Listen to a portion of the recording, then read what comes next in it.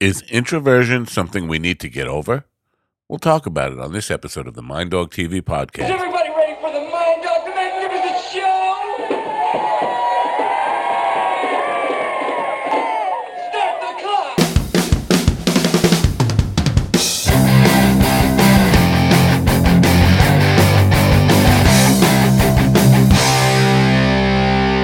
And welcome, my friends, to yet another episode of the Mind Dog TV podcast. I'm Matt Napo. Thanks for coming. It's great to have you here as always. Just got done with a great interview with Mark Farner, one of my heroes, guitar legend, the leader and lead guitar player of Grand Funk Railroad, now out with Mark Farner's American band. Great, insightful, and fun interview. Meant the world to me. And it was just a very special moment. So that we just actually wrapped that up a little bit over an hour ago. It's actually live now on the YouTube channel. It's live on our Facebook page, live on Twitter. If I'm on Twitter, I actually have been banned from Twitter, but my friend Nate Kelp, it's on his Twitter page. Thank you, Nate. By the way, I got in trouble from Facebook today for allegedly threatening Nate Kelp. I would never threaten Nate Kelp. I love Nate Kelp. He's like a brother to me. He's even closer than a brother, if you know what I'm saying. Anyway, check out Nate Kelp's Twitter page at Kelp Nate. I don't know why they did that to him. It's not like there's a lot of Nate Kelps in the world. Anyway, we're going to talk about introversion tonight. And you know, something really curious. A week ago, excuse me, allergy season starting to hit me right now. I had Vince Spinato, who's a beauty expert on, chemist and very involved in the beauty industry. And he was surprised that he was not the first beauty chemist I had on the show. As a matter of fact, I've had 3. Excuse me, I'm going to have to sneeze during a show. This never happened before. All right, it's going to pass. Anyway, so tonight we actually have a guy who's written a book about introversion and overcoming introversion. And oddly enough, not the first guy I've had on who's authored a book about introversion and overcoming it. So the challenge for you, my audience, is come up with something that you think I have not discussed previously on the show and challenge me to get a guest that is absolutely unique. Anyway, we're going to talk about overcoming introversion. And as many of you people may know, it's something that, aside from all appearances and me being able to have my own podcast and radio show and television show, and perform on stage with the Rockin' 45s, as I will be doing twice this weekend.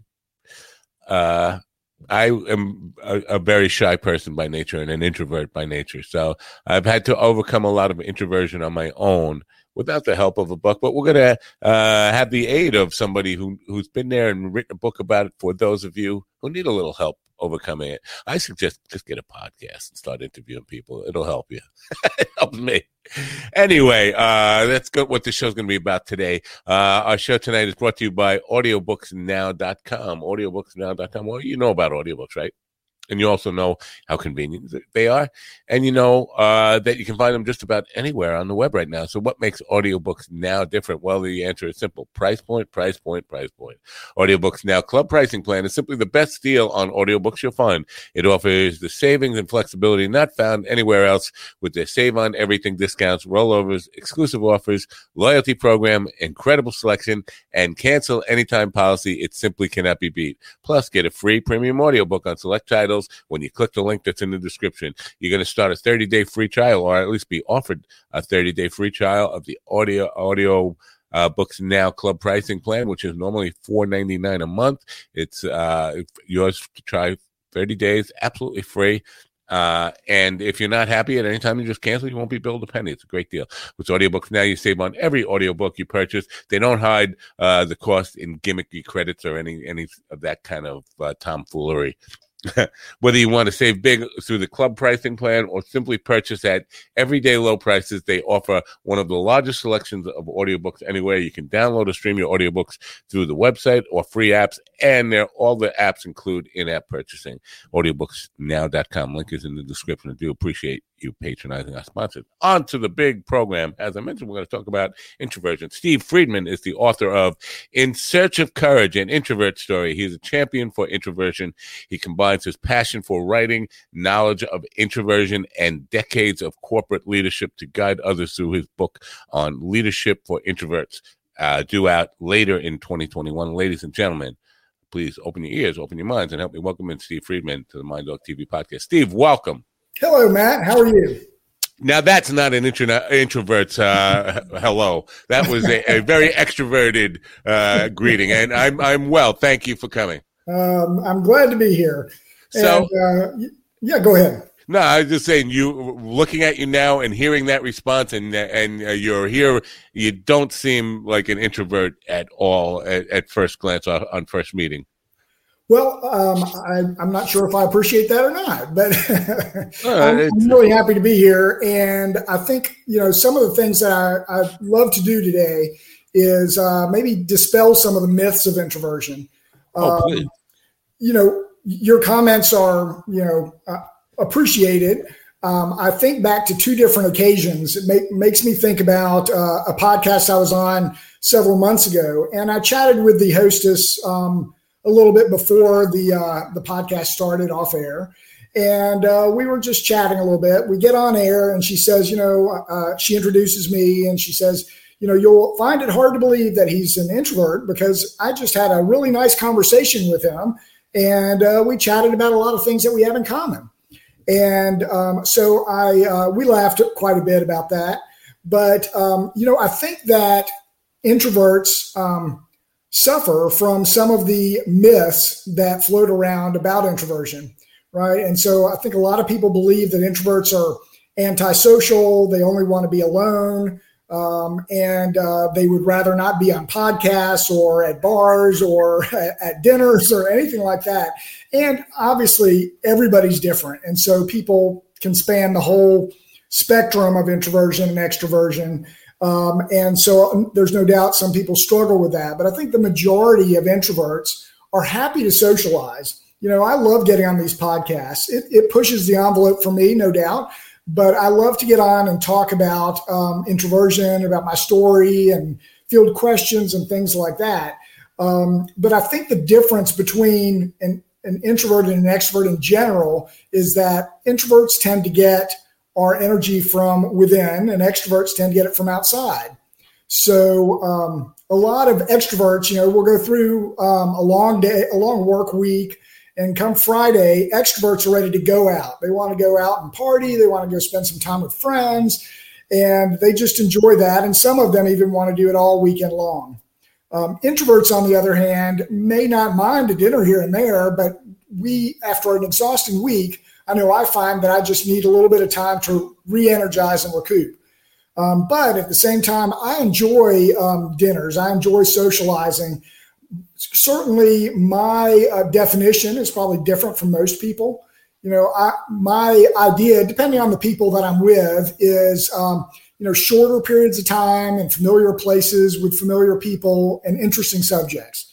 So if I'm going to a big outing or a work convention or something like that with a lot of people I don't know and it's a lot of chit chat, I will tell you, I've frozen up in many of those sort of situations. And I've learned over time that is not my bread and butter. And I'm better served by meeting a lot of those people in a different way, in a smaller forum. So, wow. I enjoy getting out and meeting people, but it's just different from the way extroverts might approach that. Right. Well, that's very different from my experience. And I think you're right that, a lot of people have a different definition of the word. And how can we really talk about something if we're not starting with a common definition of what it is? Maybe I'm not an introvert. Maybe I'm just shy. I don't know if there's a difference there. But I'll tell you my experience. I'm very uncomfortable socially in small groups with people I haven't known for a long time. Once I get to know people, I'm fine with them in small groups. But larger groups, I can talk to 5,000 people very easily. I can talk to 1 million people even easily. The bigger the audience is, the more Yeah. I feel confident and in my zone. Where if I'm in a small room with somebody and people, especially people I haven't known for a long time, and we have to make a lot of eye contact and small talk.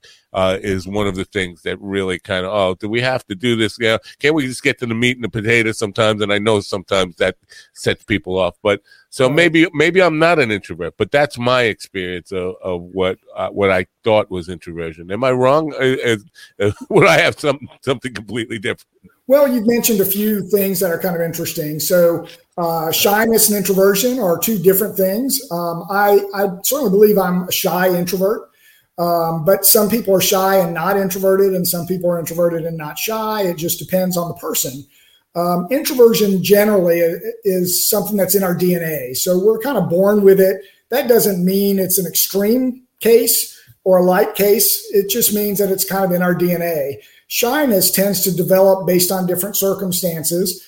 And shyness, more so than introversion, can be overcome, by practice, by learning how to talk in front of people, by taking classes like Toastmaster and things like that. We can overcome shyness. Introversion is still there. It's not something we can actually overcome by definition. However, we can learn how to do well in social situations, or how to be with people, or how to manage ourselves in work meetings and things like that may initially be uncomfortable. But with practice and learning how to lean on our strengths, then we can kind of manage that introversion, I would say, and use it to our advantage. Right. So you may be shy and not an introvert, but it's actually interesting to, and I found out that there's a lot of people, maybe similar to yourself, that love to be in front of crowds that are introverts. I mean, some very famous people, lots of speakers, Lady Gaga, Beyonce, people that get up in front of tens of thousands, hundreds of thousands of people, and they love it. And so everybody is kind of different in that sort of venue. That's not really my comfort zone. Maybe that's my shyness kind of overwhelming my introversion, or vice versa. But I think that there's a lot of definitions out there. Unfortunately, the most frustrating definitions, I think we could probably both agree, if you look on dictionaries or thesaurus online, some of the definitions and synonyms for introversion are pretty cruel: narcissistic, loner, hermit, icicle. I mean, they're implying that we can't really function in society. And I think that's unfortunate and far from the truth. It must have been written by an introvert. I mean, an extrovert. Probably so. And probably many years ago. A lot of the definitions way back when, which are still around today, seem to imply that extrovert is the norm. And I think if you look around in society and work, on TV, those tend to be the more common personalities that we would all see. And so introversion is just the opposite. So if extroversion is confident, introverts must not be confident. If extroverts are great at parties, and introverts must not be. But the reality is we're all different, and we all have our strengths that we bring to the table, just like we have things that we're not as comfortable with. Right. Well, I think there's a couple of things to mention there with regards to that. I think every creative person, and I want to talk in degrees, because there can be degrees of introversion and extroversion, right? Yeah. We agree on that? Yeah. So I would think every creative person, I mean, by that I mean an artist, somebody who is writing music, creating visual art, filmmaking, whatever, they require some time for introspection and some alone time, a lot of alone time. Like you mentioned Lady Gaga. I mean, there's no way that she could write as much music as she does if she didn't have a degree of introversion. So that doesn't surprise me. I think every creative person, everybody who a writer, a filmmaker, any of those people have to have some degree of introversion, because the work requires you being alone and having that alone time and processing the thoughts and the inspiration that you get to put it into art. Yes? Yeah, I think that's true. I think there's many introverts that don't recognize that, but I think it's true. I spent 30 years in corporate America, and not a very creative jobs, frankly. I mean, very engaging, but not very creative. And only when I retired did I realize that I actually had a creative bone in my body. And when I tapped that to learn and practice how to do art or how to read, then it actually was very soothing and comforting to me, because as you're mentioning, many introverts kind of need that time. And when you find that time, then many introverts create amazing works of art or music and things like that. So I would certainly encourage other introverts that think they're not creative to just find the right space to tap into some creativity, because it's really helpful. And that's taking what most people would, and wrongly, I think you would agree, attribute as a weakness, introversion. That's taking what most people would think of as a weakness and turning it into an absolute strength and putting it to work for you. So I think there's a lot of validity in at least that much. Now, on the degrees of extrovertism, I guess, it actually annoys me, and I can't stand to be in rooms where people are really over it. Somebody who has to let it be known that they just made an interest with a really loud, boisterous, here I am. It puts me in a really bad place, and then I become more introverted when I see that. It's just like I just want to repel from it. Is that common? Do you feel that, and do you think that's part of being an introvert, or is that just not having much tolerance for bores? Well, I mean, I think that's kind of common amongst extroverts. I mean, again, a wide range and degree, and so not every extrovert is waving the flag as they come in the room. But there's, I've seen a lot of them. I have learned over time that, yes, the frustration that you shared, I've shared that same frustration. I've kind of adapted the approach over time that, we're all different, and this is something that they just need to do for their own sense. And it's the way they calm themselves, just like I might calm myself by taking a walk or reading a book. And so I leave it alone. But, that being said, I spent 3 decades going to a lot of social events and cocktails with extroverts. And the main reason why I didn't like it is because instead of them being kind of inviting, they were intimidating. And it was really hard for me to feel comfortable or confident in those situations until I learned some of my own strengths. Yeah, I always think when I'm talking about extroverts, I always think of somebody like Andrew Dice Clay walking into the room, and he wants to bully everybody and like, all right, I'm here, that kind of, and that's my ultimate, like, if I had to envision it an extrovert, that's what I would think of. Yep. Do you think this is a DNA thing? Do you think we're born introverts or extroverts, and it's not part of our environment? We don't learn it. It's actually in our DNA. Well, I think it's a combination, like most things. But yes, I think, and I've read many articles and some journals that also have the same opinion, that it's in our DNA. Now, that being said, there's a wide spectrum, as we talked about, and your environment still has an impact. So, let's take my story, for example. So, I grew up, I had 3 older sisters. They were all very extroverted, loved to go out. They were, the typical teenagers on the phone all the time with their friends. My mother was anxious to kind of nudge me out the door, go outside and go play with friends and go play in the neighborhood with your friends and go meet new people at school. And I think she was actually a closet introvert, but this is the way she approached it. And she had done that with her 3 daughters. And so she nudged me outside.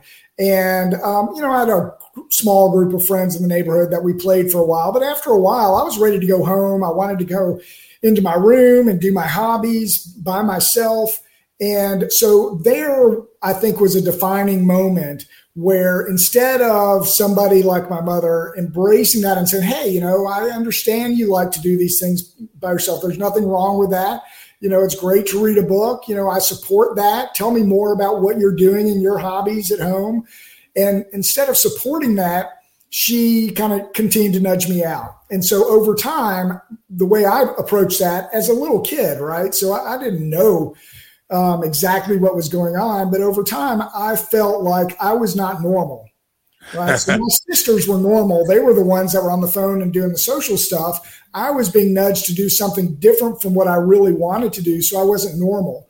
So that put me on a different trajectory than if if my mother or somebody had said, those are great things, let's nurture those. We're not going to stay in all day, but let's nurture those. And you're a great person, and there's absolutely nothing wrong with that. And so that put me on, I would say, more of an extreme path, perhaps. I think there are many other introverts that may have felt like they were supported and embraced, and they went down a bit of a different path.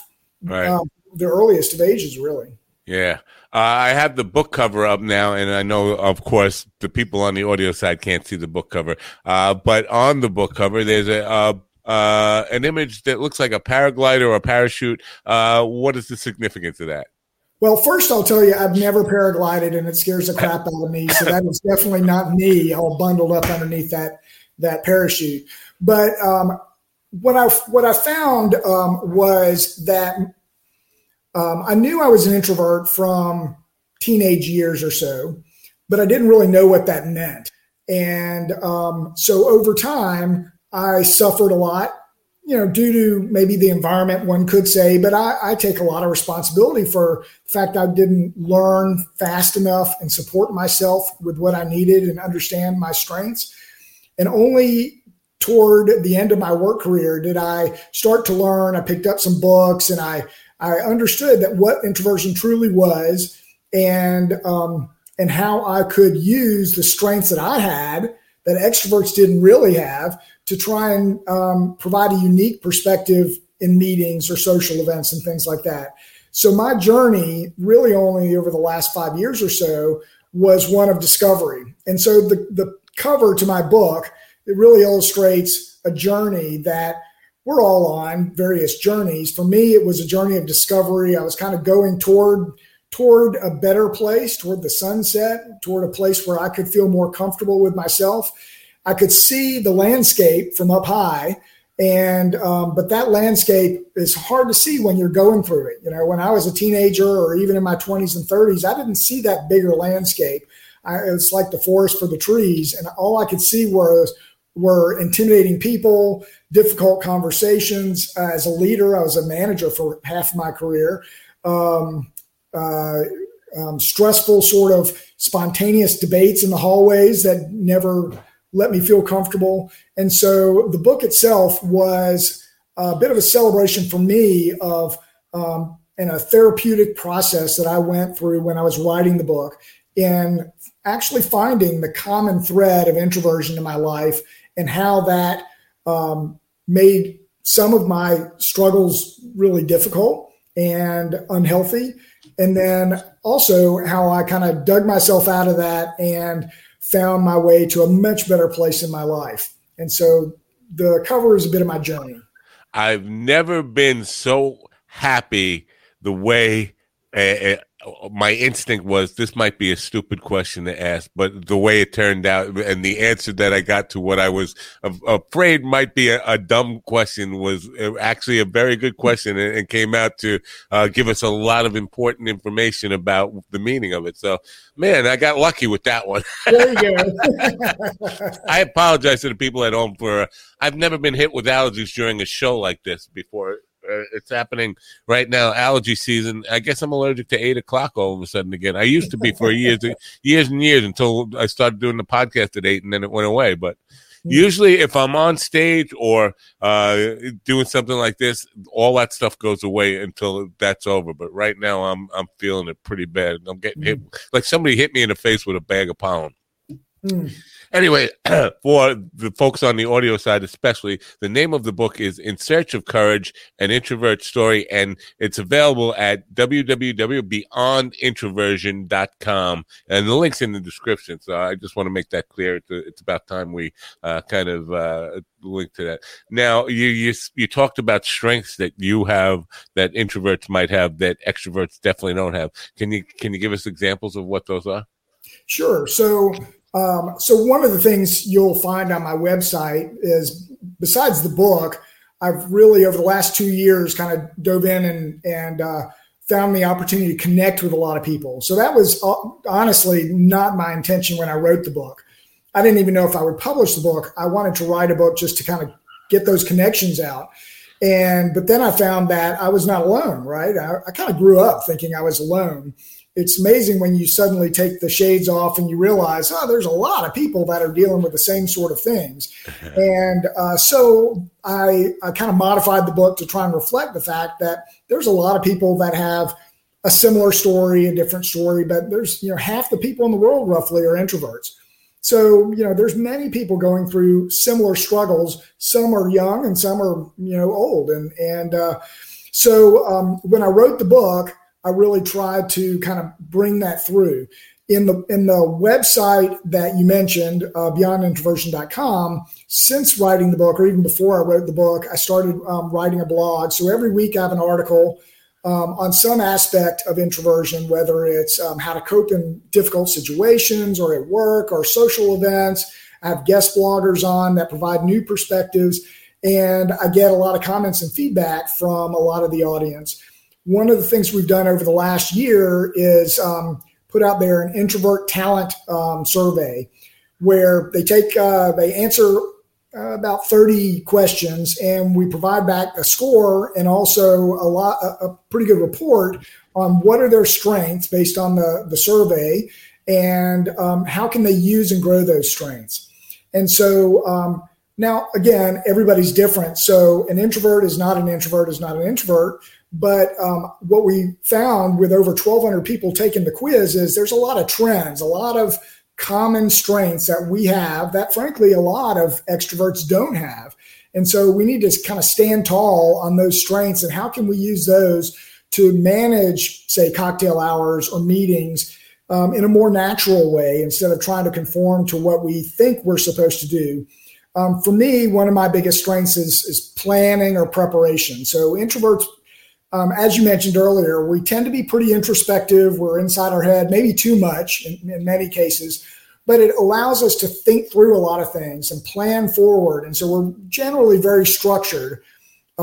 We also can help, that's for good short-term stuff like meetings that are coming up. So I found that once I started preparing for meetings, I was in much better shape to do well in those meetings and participate in those meetings.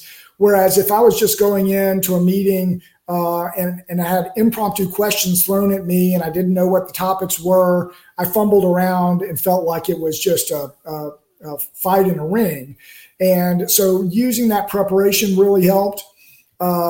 Creativity you mentioned earlier. So a lot of introverts tend to hide their creativity. That's something I do at home. But actually, if you can bring that creativity to the workplace, then you are providing a very unique insight into a work problem or an idea that most extroverts, they aren't wired that way, just like we're not wired the way they are. And the businesses need that creativity. Another one of the very common strengths is thoughtfulness or empathy. So many introverts tend to be pretty caring, in part because we're typically very good listeners and observers. Most of us would rather listen and watch the room than actually speak all the time. And sometimes we feel like we haven't done ourselves justice in a meeting, for instance, or a social event where we're just listening. But actually, we pick up a lot of ideas. We see what other people are doing. It's a unique perspective. And if we, instead of just doing that, if we actually use that to then provide our observations back into the room, or to think of problem-solving techniques because we've observed what the dynamics are in the room and what the issue truly is, and maybe both sides of an issue, then those are dynamics that really help meetings to progress and teams to grow.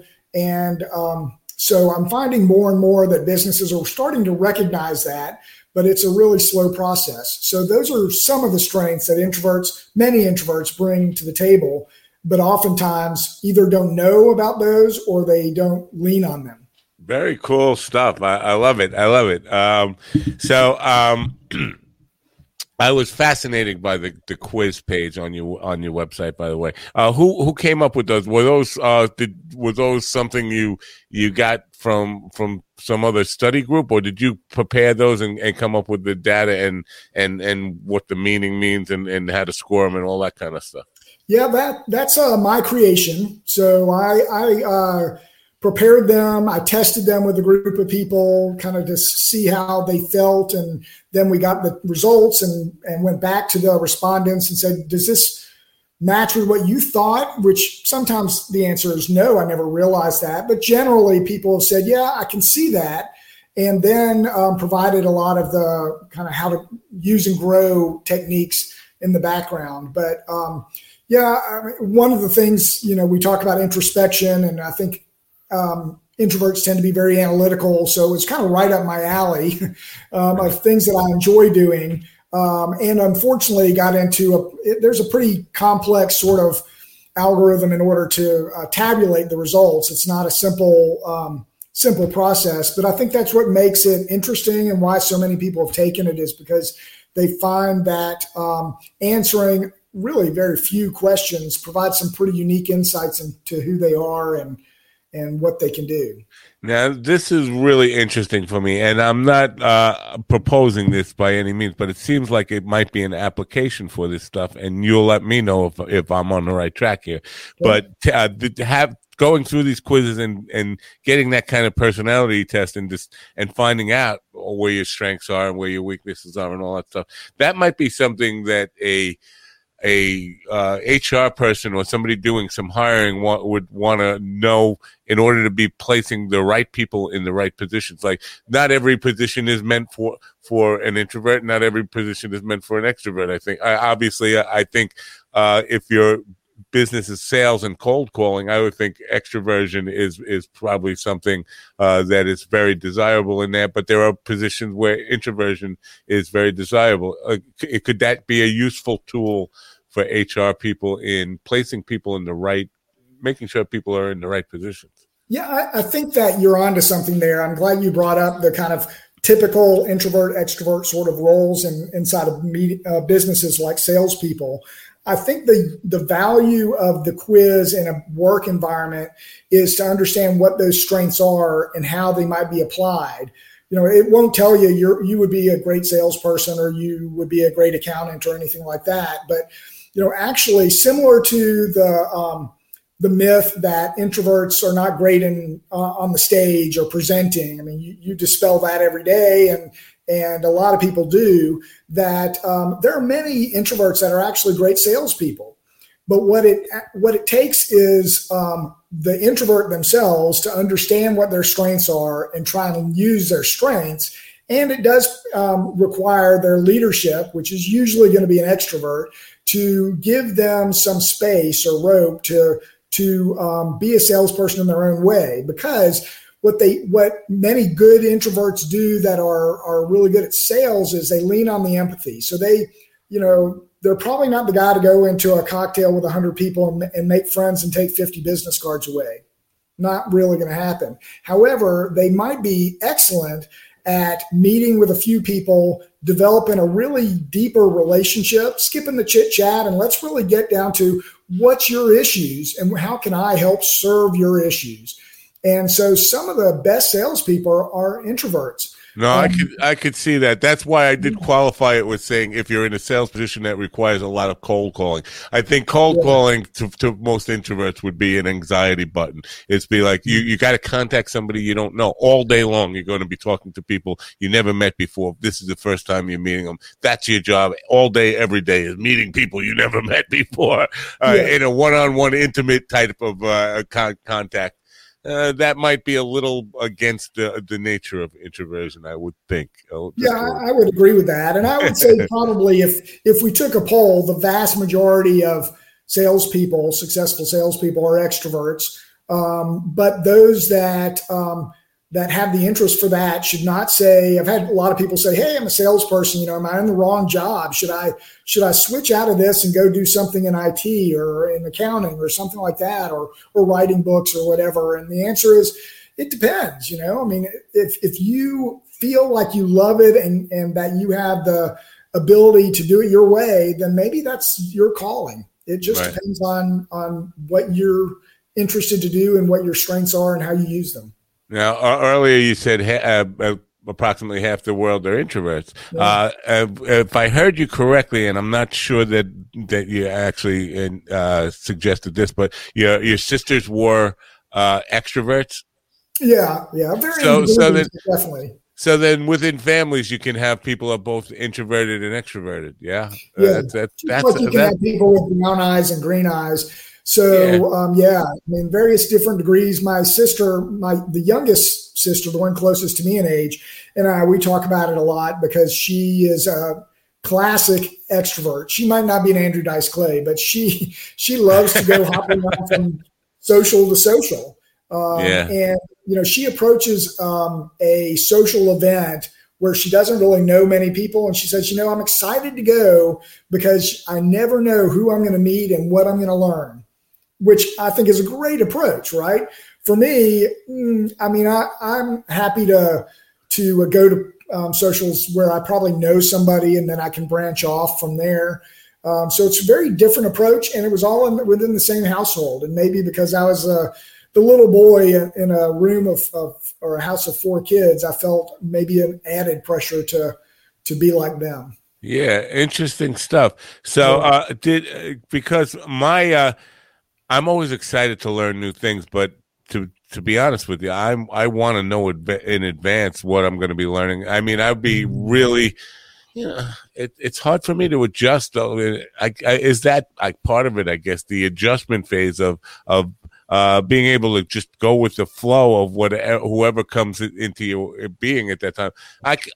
To me, what your sister described is just going to a party and you never knew who you're going to meet or what you're going to learn from them. It'd be like having a show and not knowing who the guest was, and or what at all we were going to talk about. That would be a little intimidating. I understand. Yeah. I think that's. I think introverts typically love to learn. Sometimes that's reading and things where we can do a lot of learning by ourselves. We've probably all learned that a bit over the last year. But I think you're exactly right. Spontaneity is not necessarily our strength. And so being in debates that we didn't know were going to happen or issues that come up without any forewarning can be very challenging. And I think the best thing to do is go into listening mode and when it's practical to say, I just need a little bit of time to think about that.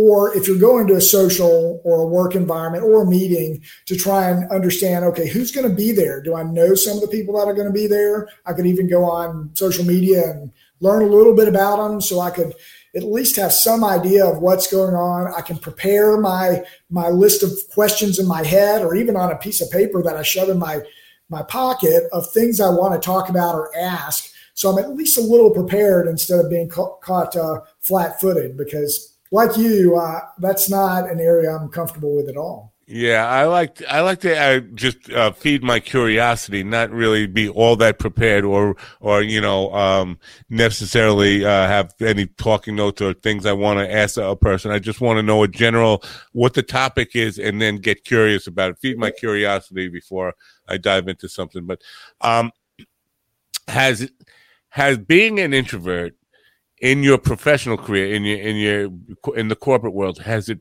ever played to your benefit without you being really conscious of it at the time? In other words, you're thinking, well, my introversion helped me get that promotion. My introversion helped me be successful at this task or whatever. But has it ever played to your success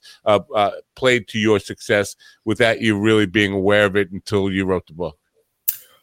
That's a great question. And I would have to say the answer is probably no. But it's not because I'm an introvert. It's, I think, because for most of my career, I was an introvert with pretty low self-confidence. I was very aware that I was an introvert, but I wasn't aware of the strengths that we talked about earlier or how to use them. Instead, I was an introvert who was subjected to the myths of society, right? And I was surrounded by largely a group of extroverts in the office, or so it seemed. And so I was an introvert who felt like I had to either conform or I couldn't compete with other people. I couldn't get airtime in meetings. I couldn't think on my feet. And so I certainly didn't think it was a positive thing. Only later, and pretty late in my career, did I learn some of the things that we've already talked about and start to apply those. And when I did, I felt like, man, this is this is great, right? I mean, I had spent most of my career not only pretending, which was is very unhealthy for anybody, but it also, didn't really promote what I could bring to the table, or to be a team leader, but trying to fake it was not creating the strongest teams. But once I realized, hey, this is the way I do things, and I think it can work. I can be a thoughtful, empathetic leader without jumping up and down and waving my pom-poms. And when I actually sat back and did that, then we created some fantastic teams that worked well together and supported each other, and my health improved dramatically because of it. So I don't think it's that an introvert is disadvantaged in a workplace. I just think it's how you deal with that and the level of self-confidence you bring to the table, which is generally tough for introverts until they go through a bit of learning. Yeah, it seems to me that if I think about, and I wasn't in corporate America all that much, but I did some stints there, some short stints of 5 and 7 years here and there in different corporations. But I hated those huge meetings, and so in those huge meetings, I would usually be quiet, but the senior executives in the room would notice me being quiet, and in their minds, that meant I was being thoughtful, and I was being thoughtful. But they concluded that whether it was right or wrong, and basically sometimes it resulted in them seeking my counsel outside of the meeting, knowing that, oh, this is a guy who's sitting there taking mental notes. He's watching everything. He's strategizing. He might have some solutions, but he's not going to offer them up in a room full of loudmouths and bully extroverts. So maybe I should go to him offline. And in many cases, it did end up in my solutions being implemented, and it ended up in getting me promotions and people were like, oh, wow, how did that happen in some cases? But in some ways it did play to my success with that, not unconsciously, subconsciously or whatever, but it wasn't something I had planned on, but in some ways it did end up being my benefit. But you can't necessarily make that a strategy. I'm just going to go in and be quiet and they're going to notice me. That's a tough strategy to adopt. It's curious. Yeah. I think in all things, especially like when people start arguing in politics these days, where it gets really crazy. I like to say I think the world needs both sides. I think the world needs conservatives and liberals, and I think there's a place for all of them in making things function. And I would say the same thing of introverts and extroverts. We need them both, right? The world can't exist without. Yes, I completely agree. I get frustrated because if you go online, you can see a lot of forums, obviously, and some people inside of introvert forums will think extroverts are the devil, right? Right. I mean, we're all different. We all need to be respectful. But yes, the world needs both of us. But the key, whether it's politics or personalities, is that we actually communicate and work together. Right. And that if we do that, we're going to come up with better solutions. Right. The thing that, and I'm sure you probably have come across this, or may have anyway, the idea of that introversion is something you should be cured of. Almost, it's almost like it's a disease or something. Have you heard that? Because I have. Oh, yeah, I've heard that. I've heard, have you gotten rid of it? Even some introverts, or people will say, I used to be an introvert. Well, I mean, you are, but you might have learned how to manage it, or how to not overcome it, but use your strengths that you always had to manage situations better. But yeah, I think there's this misunderstanding, not just by extroverts in the world, but by introverts as well. And until we really understand that, it's hard for all the introverts to kind of stand up and say, "Hey, I have something to bring to the table here." Right. And so I think that's a path that I think only recently has opened up in a lot of cases, and still hasn't opened up in others. I mean, we talked about introverts are about 50% of society today, and generally 50% of most workplaces. But I was reading an article in Forbes, and they said that upper management, people that say they're introverts, is about 2% of senior management in the many companies they polled, and only about 7% of frontline supervisors in the groups that they polled. I mean, it's 50%, yet very few are actually leaders. Yet some of the things that we talked about earlier, creativity, thoughtfulness, balanced approach to things, those are some of the very traits that a lot of meetings, you've been in corporate meetings, a lot of people that are listening probably have as well, that those meetings need a balance. I'm not saying we should take all extroverts out of the room, because that would be going in the opposite direction, but we need to have a balanced discussion. And so we need more introverts to be provided the opportunity, and to also have the confidence to step up and take those opportunities. And companies will be better for it, and social events will be better for it, actually. And so it's a slow road, I think, in that area. And when I think of some of the most successful CEOs, I think like if I look at Jeff Bezos, for instance, I think he's probably an introvert. He doesn't seek the spotlight much at all. And I know he from studying him that he has worked a lot on his own, especially in the early days of Amazon. He built that company basically working around the clock in his garage by himself. I think that would drive an extrovert crazy. Probably so, yeah. Yeah. So the new book, it's what is it called? It's called Leadership Guide to Others, Leadership for Introverts. Is that done? At this point, it's actually officially untitled, but it's coming out in the fall, and it's going to be a guide for introverts in leadership. So it is really talking about some of the things that we've talked about. How can introverts reach their true ambitions and goals in corporate world, especially? And I think a lot of people, introvert or extrovert, kind of, we have our dreams and what we want to do, the level we want to be, the kind of impact we want to have on the business or the community. And for a lot of introverts, that can be overwhelming. I can't imagine how I could be in that sort of position, especially given the frustrations that I have just going into a meeting. But we can't. It's great to have those ambitions and goals, but we have to start from the grassroots level of learning about ourselves and really nurturing ourselves to be who we can be. Learn about our strengths, nurture them, practice them, use them. And then when we do that, then we start to stretch ourselves and become more confident and become the leader that many introverts want to be. I call them ambitious introverts, because not every introvert or extrovert wants to be a leader or a manager, but those ambitious ones that feel like they just can't do it because they have so many obstacles in front of them.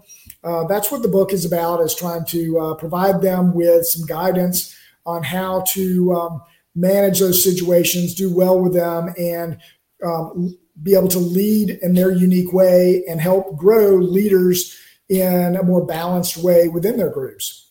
Interesting stuff. So is it fair to say that you found a new passion in your life in authorship beyond the corporate world?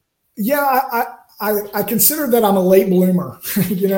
There are people that know, from their earliest days, before they were teenagers, some of these people will say, I always knew I wanted to do this. I would say, no, I was a very, very late bloomer. I mean, I had a great corporate career. There were very challenging points, but I certainly don't regret the choices that I made along the way. And it develops me to who I am. Like, we all have our story. But in the last 5 years, I've found a passion. Wasn't sure what I was going to do when I retired, but I found a passion. I love to write. I used to write when I was a kid, and then got swallowed up by the corporate world and really didn't write, for pleasure or books like this for decades. And I thought I would go back and kind of check it out. But I would say even more than writing is a new passion for me is just the opportunity to empower other introverts to shed the shell that I had for decades. And really my greatest focus is on the younger people, people in their teens or people that are getting ready to graduate college, or they're new to the corporate world and they feel like, oh, this is overwhelming and intimidating. That, I think back, if I had those, if I knew then what I know now, and if they could learn some of those experiences and break out of that shell and become the confident, successful leader that they want to be in their 20s instead of in their 50s, then what a great life that is. So that's awesome. Yeah, and so it's great to have a legacy like that and build towards something.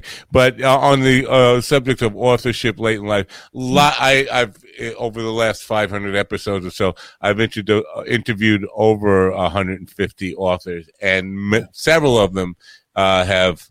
I want to say many, but several, we'll put it there, that several have started late in life. And one of them is a comedian, semi-famous comedian. I don't want to mention his name, but I asked him about this, about the idea of becoming an author late in life. And he said, well, it's one of the few things you can do late in life. You can't become a rock star late in life, but becoming an author late in life, all it requires is you and your thoughts, and have good thoughts and tell a good story. So it's interesting stuff.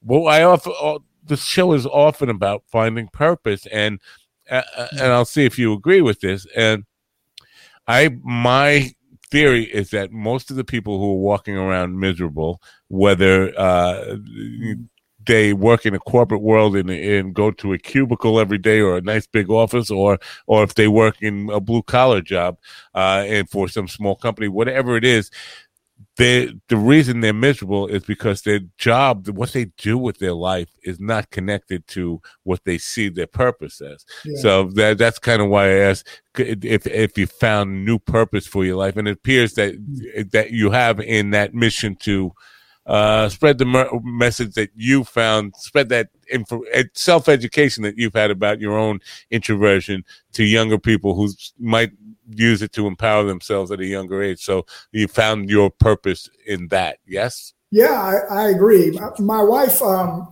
said two things that really stick with me, and I think apply. When I first started to write, and I also knew that I was going to retire, she said pretty quickly, I've never seen you so relaxed.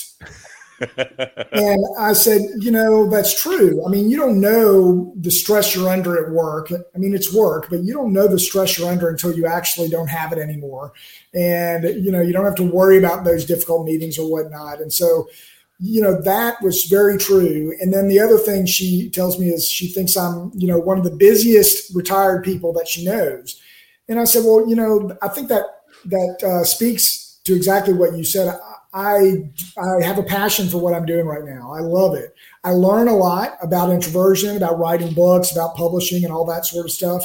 So it quenches my desire to do that, but it also gives me an opportunity to learn more about myself, but also to connect with other people in a way that I'm comfortable with, right? So it's not this, it's very different from walking into a big cocktail or convention that I had to do so many times, when I can connect with people in my way and see that I make a difference. So, that makes it pretty exciting. And, I think like a lot of people, retirement approaches and they're worried about what are they going to do to fill their time, or, I'm going to golf all day or fish, but, I don't golf or fish. So I wasn't sure what I was going to do until I landed on this, and I couldn't be happier. So I'm glad you did. I asked that question knowing that what my experience has been exactly the same. My wife told me I'd never seen this part of you, this side of you before, and she forbid me to ever go back and take another job again. She said, you're a whole different person now. So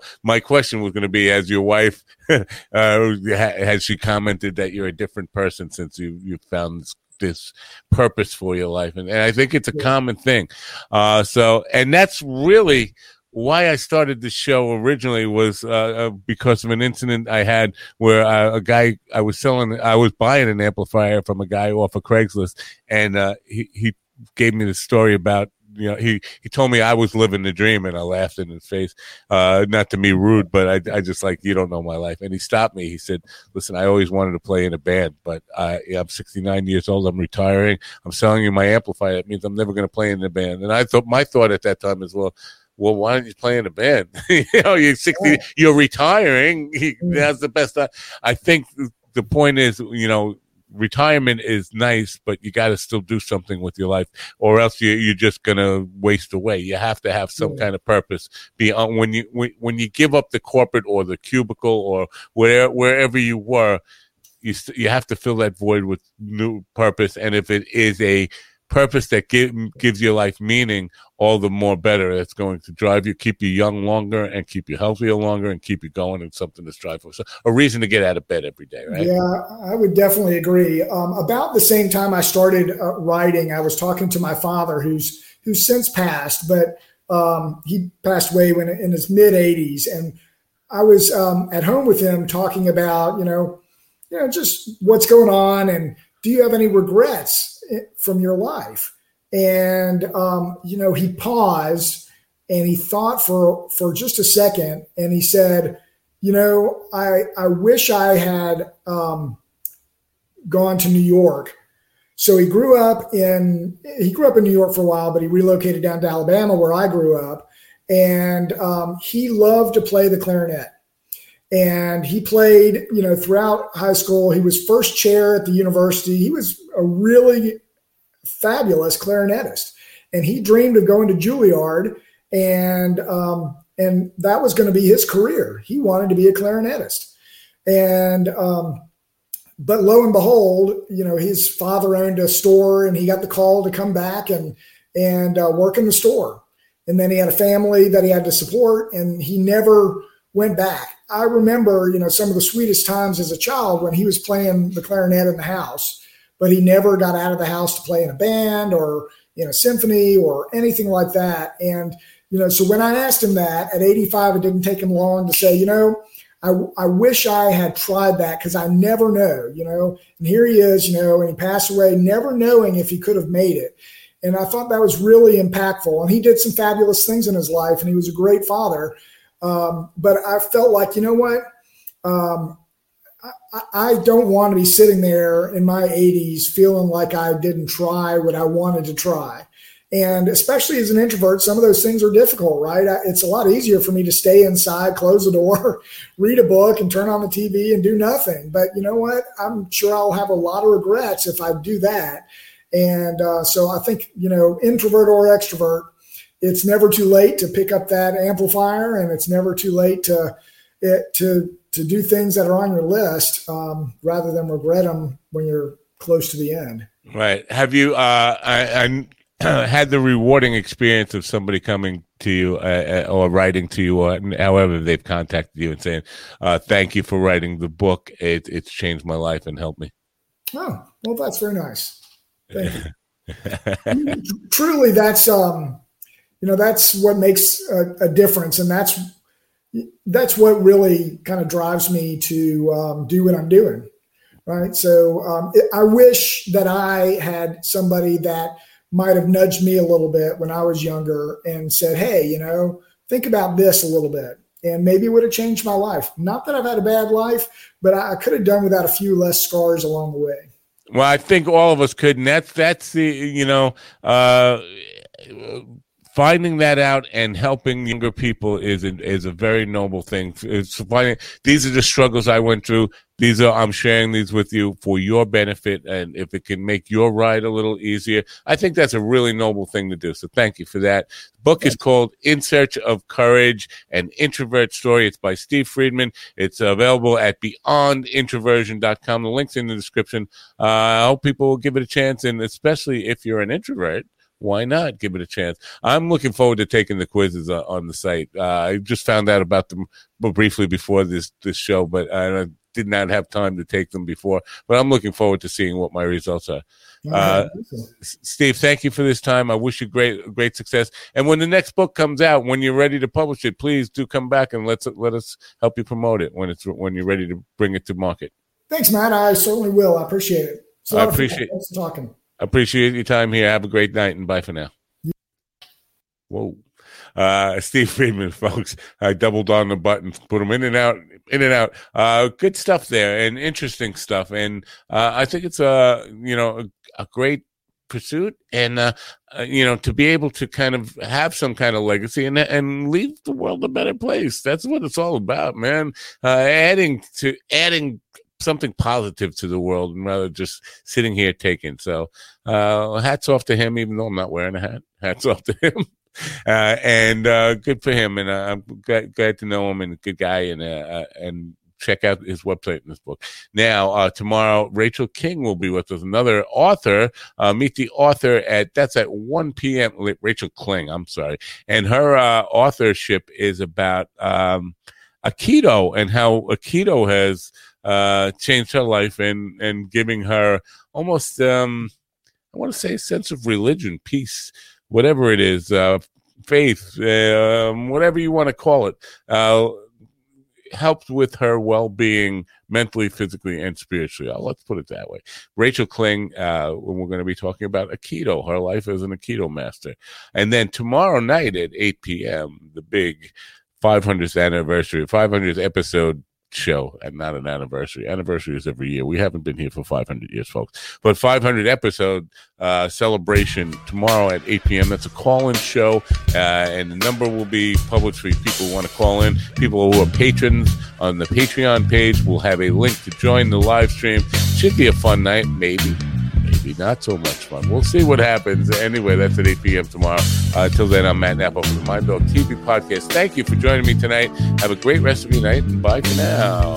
Turn on the radio. All around the world. Turn on the radio. All around the world.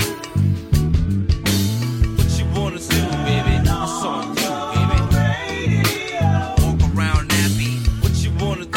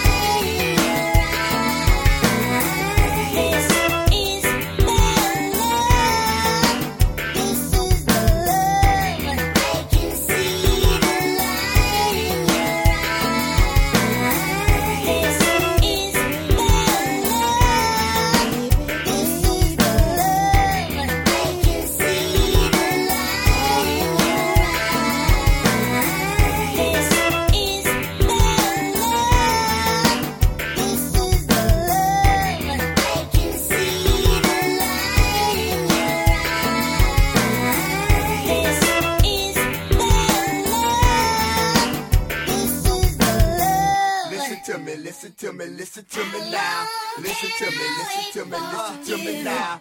Listen to me, listen to me, listen to me now. Listen to me, listen to me, listen to me now.